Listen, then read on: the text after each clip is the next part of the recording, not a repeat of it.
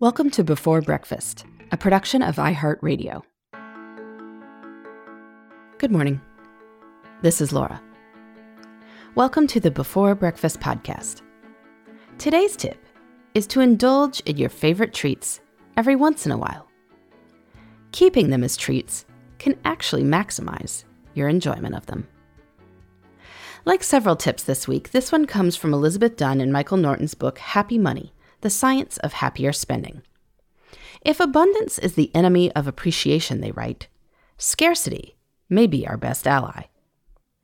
They dub this insight the wisdom of candy corn. You can probably guess why. Candy corn is available for just a few weeks each year. In October, it's a treat. The rest of the year, well, you'll just have to look forward to the next Halloween season to enjoy candy corn again.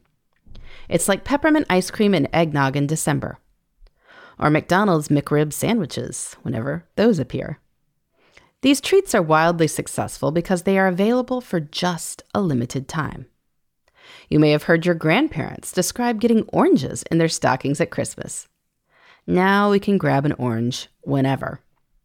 Modern children cannot fathom how excited their elders were by a piece of fruit. So it goes. But that excitement is kind of fun. So how can we apply the wisdom of candy corn in our own lives? Basically, we need to let treats be treats, rather than convert everything we enjoy into a daily occurrence. Instead of buying a $5 coffee every day, just drink ordinary brewed coffee, and let the salted caramel mocha be a first day of the month sort of treat. Instead of having a massage every week, save the massages for special days when you want to pamper yourself. Now, I am not suggesting that you deny yourself pleasures, but you do want to make sure you don't partake of treats so often that you take them for granted and stop noticing them and enjoying them. One approach to doling out treats carefully is to create rituals around them. So, for instance, after you do your monthly calendar check-in with your spouse, you share a favorite bottle of wine. You stop by Trader Joe's for dark chocolate salted caramels only after going to your doctor's office, which is nearby. One way to judge whether you're being careful here is to ask yourself if you really do still look forward to the treat. If it stops registering as something special, well, it's time to change things up.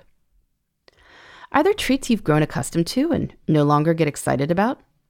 If there are, see what happens when you stop consuming them thoughtlessly and reserve them for moments when you'll really savor them. By avoiding indulgences that no longer feel special, we can spend money when it'll increase our happiness and save money when it won't.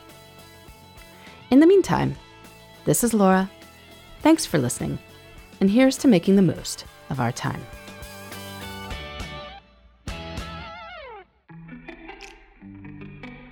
Hey everybody, I'd love to hear from you.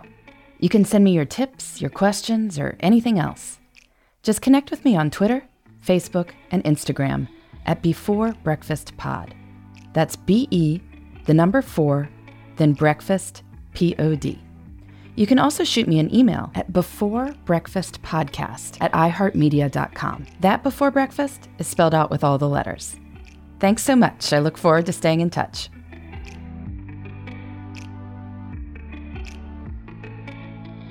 Before Breakfast is a production of iHeartRadio. For more podcasts from iHeartRadio, visit the iHeartRadio app, Apple Podcasts, or wherever you listen to your favorite shows.